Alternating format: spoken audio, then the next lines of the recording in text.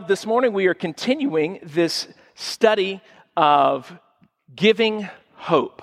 This is one of our motives as a church. We talked about the goodness of the gospel last week, but this morning we're going to talk about the fact that not everybody seems like a good prospect for hope. Has anyone here ever known someone that you would have categorized as a hopeless case? Like, you know, and if they're sitting next to you, you don't have to. I get it. It's uncomfortable. The lost cause, you know, that person, you're just like, that person will never be saved. And you just feel that. And so I think that oftentimes that's one of the things that prevents us or keeps us from sharing the gospel with them because they just seem so far from God. This morning, as we consider Mark chapter 5, we're going to learn that there are just no such people in the world. There are no hopeless cases when Christ is present. So I invite you to stand with me. We're going to be reading Mark chapter 5. It's an extended passage, verses 1 through 20. You can find this on the screen, or you can turn in your Bibles as well. Mark chapter 5, verses 1 through 20, as we consider the most hopeless case that I can imagine encountering and what happens when he meets Jesus. They went across the lake to the region of the Gerasenes. When Jesus got out of the boat, a man with an impure spirit came from the tombs to meet him. This man lived in the tombs and no one could bind him anymore, not even with a chain, for he often had been chained hand and foot, but he tore the chains apart and broke the irons on his feet. No one was strong enough to subdue him. Night and day among the tombs and in the hills, he would cry out and cut himself with stones. When he saw Jesus from a distance, he ran and fell on his knees in front of him, and he shouted at the top of his voice, "What do you want with me, Jesus, Son of the Most High God? In God's name, do not torture me." For Jesus had said to him, "Come out of this man, you impure spirit." Then Jesus asked him, "What is your name?" "My name is Legion," he replied, "for we are many." And he begged Jesus again and again not to send them out of the area.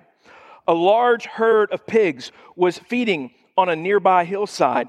The demons begged Jesus, "Send us among the pigs, allow us to go into them." And he gave them permission.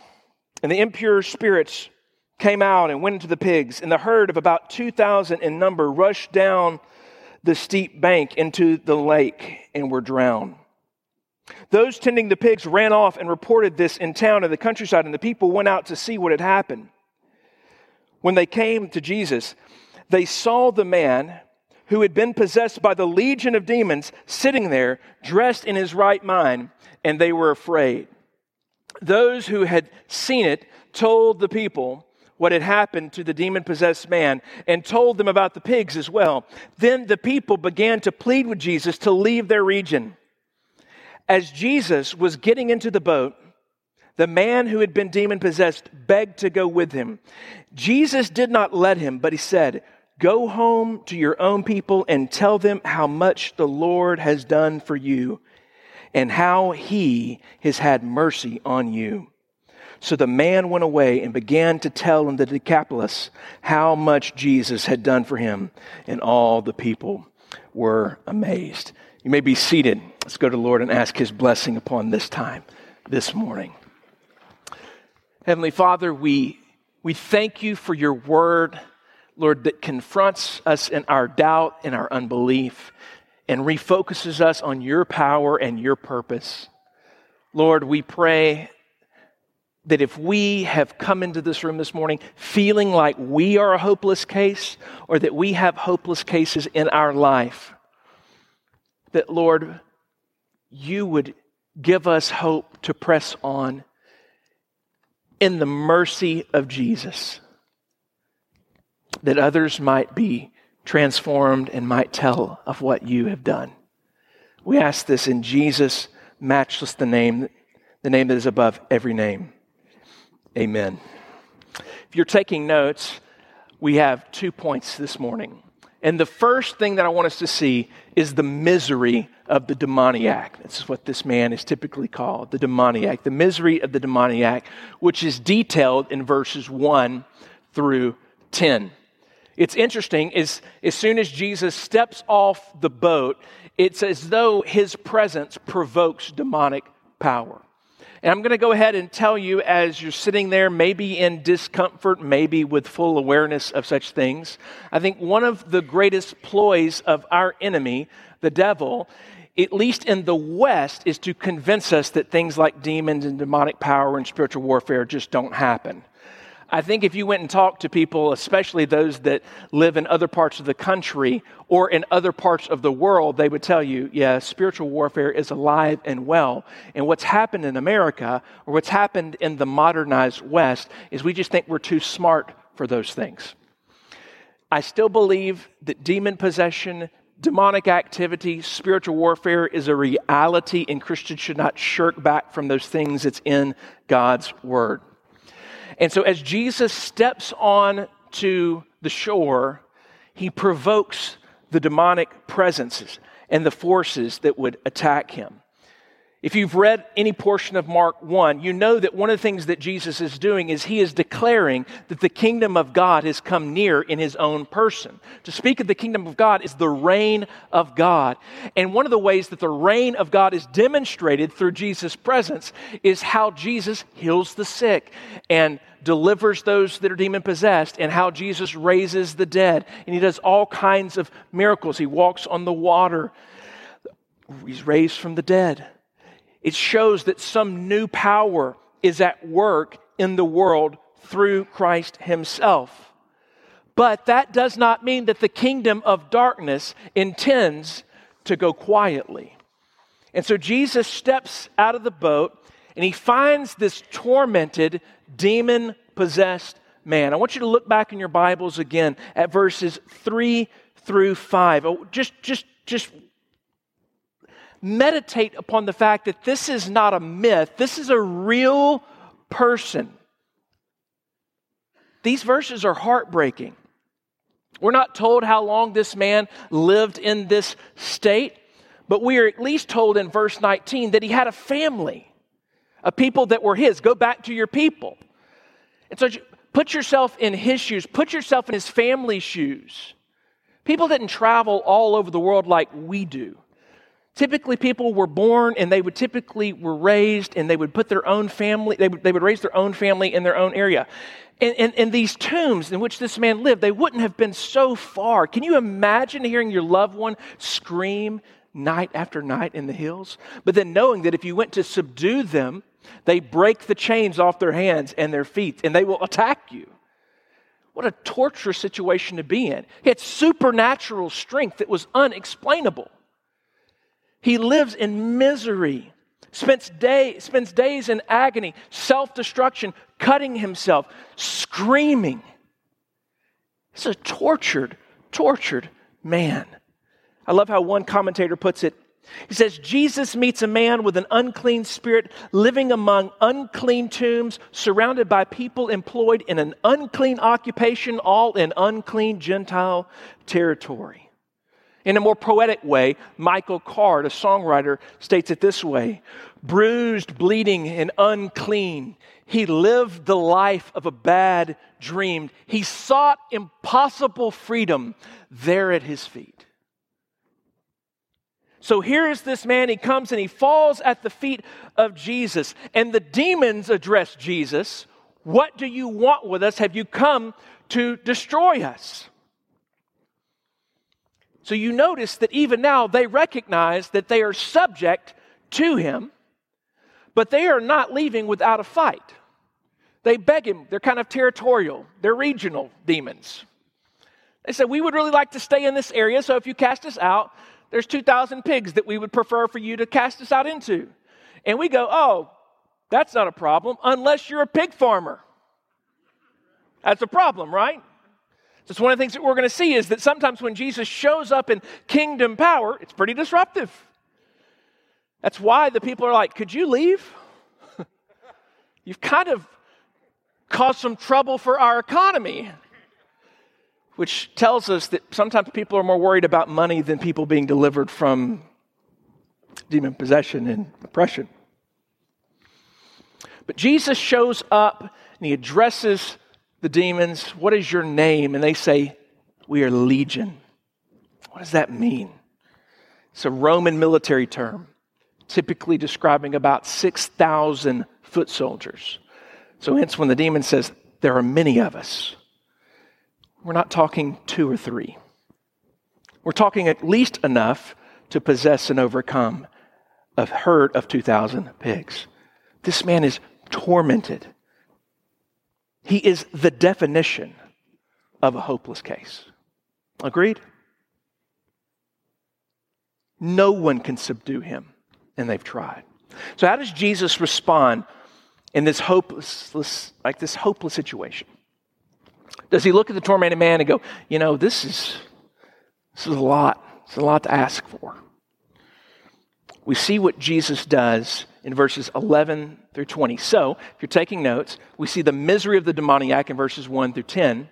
But then in verses 11 through 20, we see the mercy of the Savior. Look here at verses 11 through 20. There's a large herd of pigs were feeding on the nearby hillside. The demons begged Jesus, send us into these pigs. As I've already mentioned, this represents the livelihood of many people that were likely very wealthy. So Jesus grants the demons their wish. Run off into the pigs. Take off. And then people hear about this, and it becomes a spectacle. You mean to tell me, can you imagine that? I don't hear him screaming anymore. What happened? Oh, you didn't hear about Johnny? Good Greek Jewish name there. You didn't hear? That guy Jesus got off a boat and all the demons addressed him. How did he subdue him? He used his words. But all the times we subdued him, he broke the chains. Yeah, he's clothed, he's in his right mind. But there's a problem. They killed all of our pigs. So the people, the region, the Gerasenes, were scared and upset. So they show up, they see the man, they're like, what type of power is this that is willing to save one man, yet disrupt the whole community over it? He's sitting here in his right mind. He's dressed, he's ready to go. But they were fearful. They wanted him to leave. Wow, that's amazing. But I don't know if we can be comfortable around such power. Would you please leave? And so Jesus honors their wish and he starts to get on the boat to leave. But there's one man who's saying, I don't want you to leave, but if you're going to leave, I want you to go with me. And it's this demoniac who has now become a disciple, who's been set free, who's been relieved of his chains and his oppression and his bondage. And he goes to Jesus and he says, I want to go wherever you go. I want to follow you. Now that makes perfect sense. Can you imagine the itinerant, like what that would have done to Jesus' itinerant ministry? What do I mean by itinerant ministries? He would go from town to town and he would preach. And people are like, why should we listen to you? Well, listen to the testimony of this man. Let this man tell you what I delivered him from. And Jesus says, no. You're not coming with me. Go back to your people and tell them the greatness of the mercy of God. And he did, and they were amazed. They were transformed like he was transformed. He goes out and he proclaims how much Jesus had done for him. And the people worship Jesus as a result of it. His very presence among them declared the greatness of the power of Christ. So this morning we're looking at this idea of giving hope as it relates to hopeless cases. So what could we or should we learn from this story this morning? I believe it should cause us to think deeply about the great mercy of Jesus. When the mercy of Jesus meets us in our self-injury, in our self-destruction. When the mercy of Jesus meets us in our bondage to sin and to death.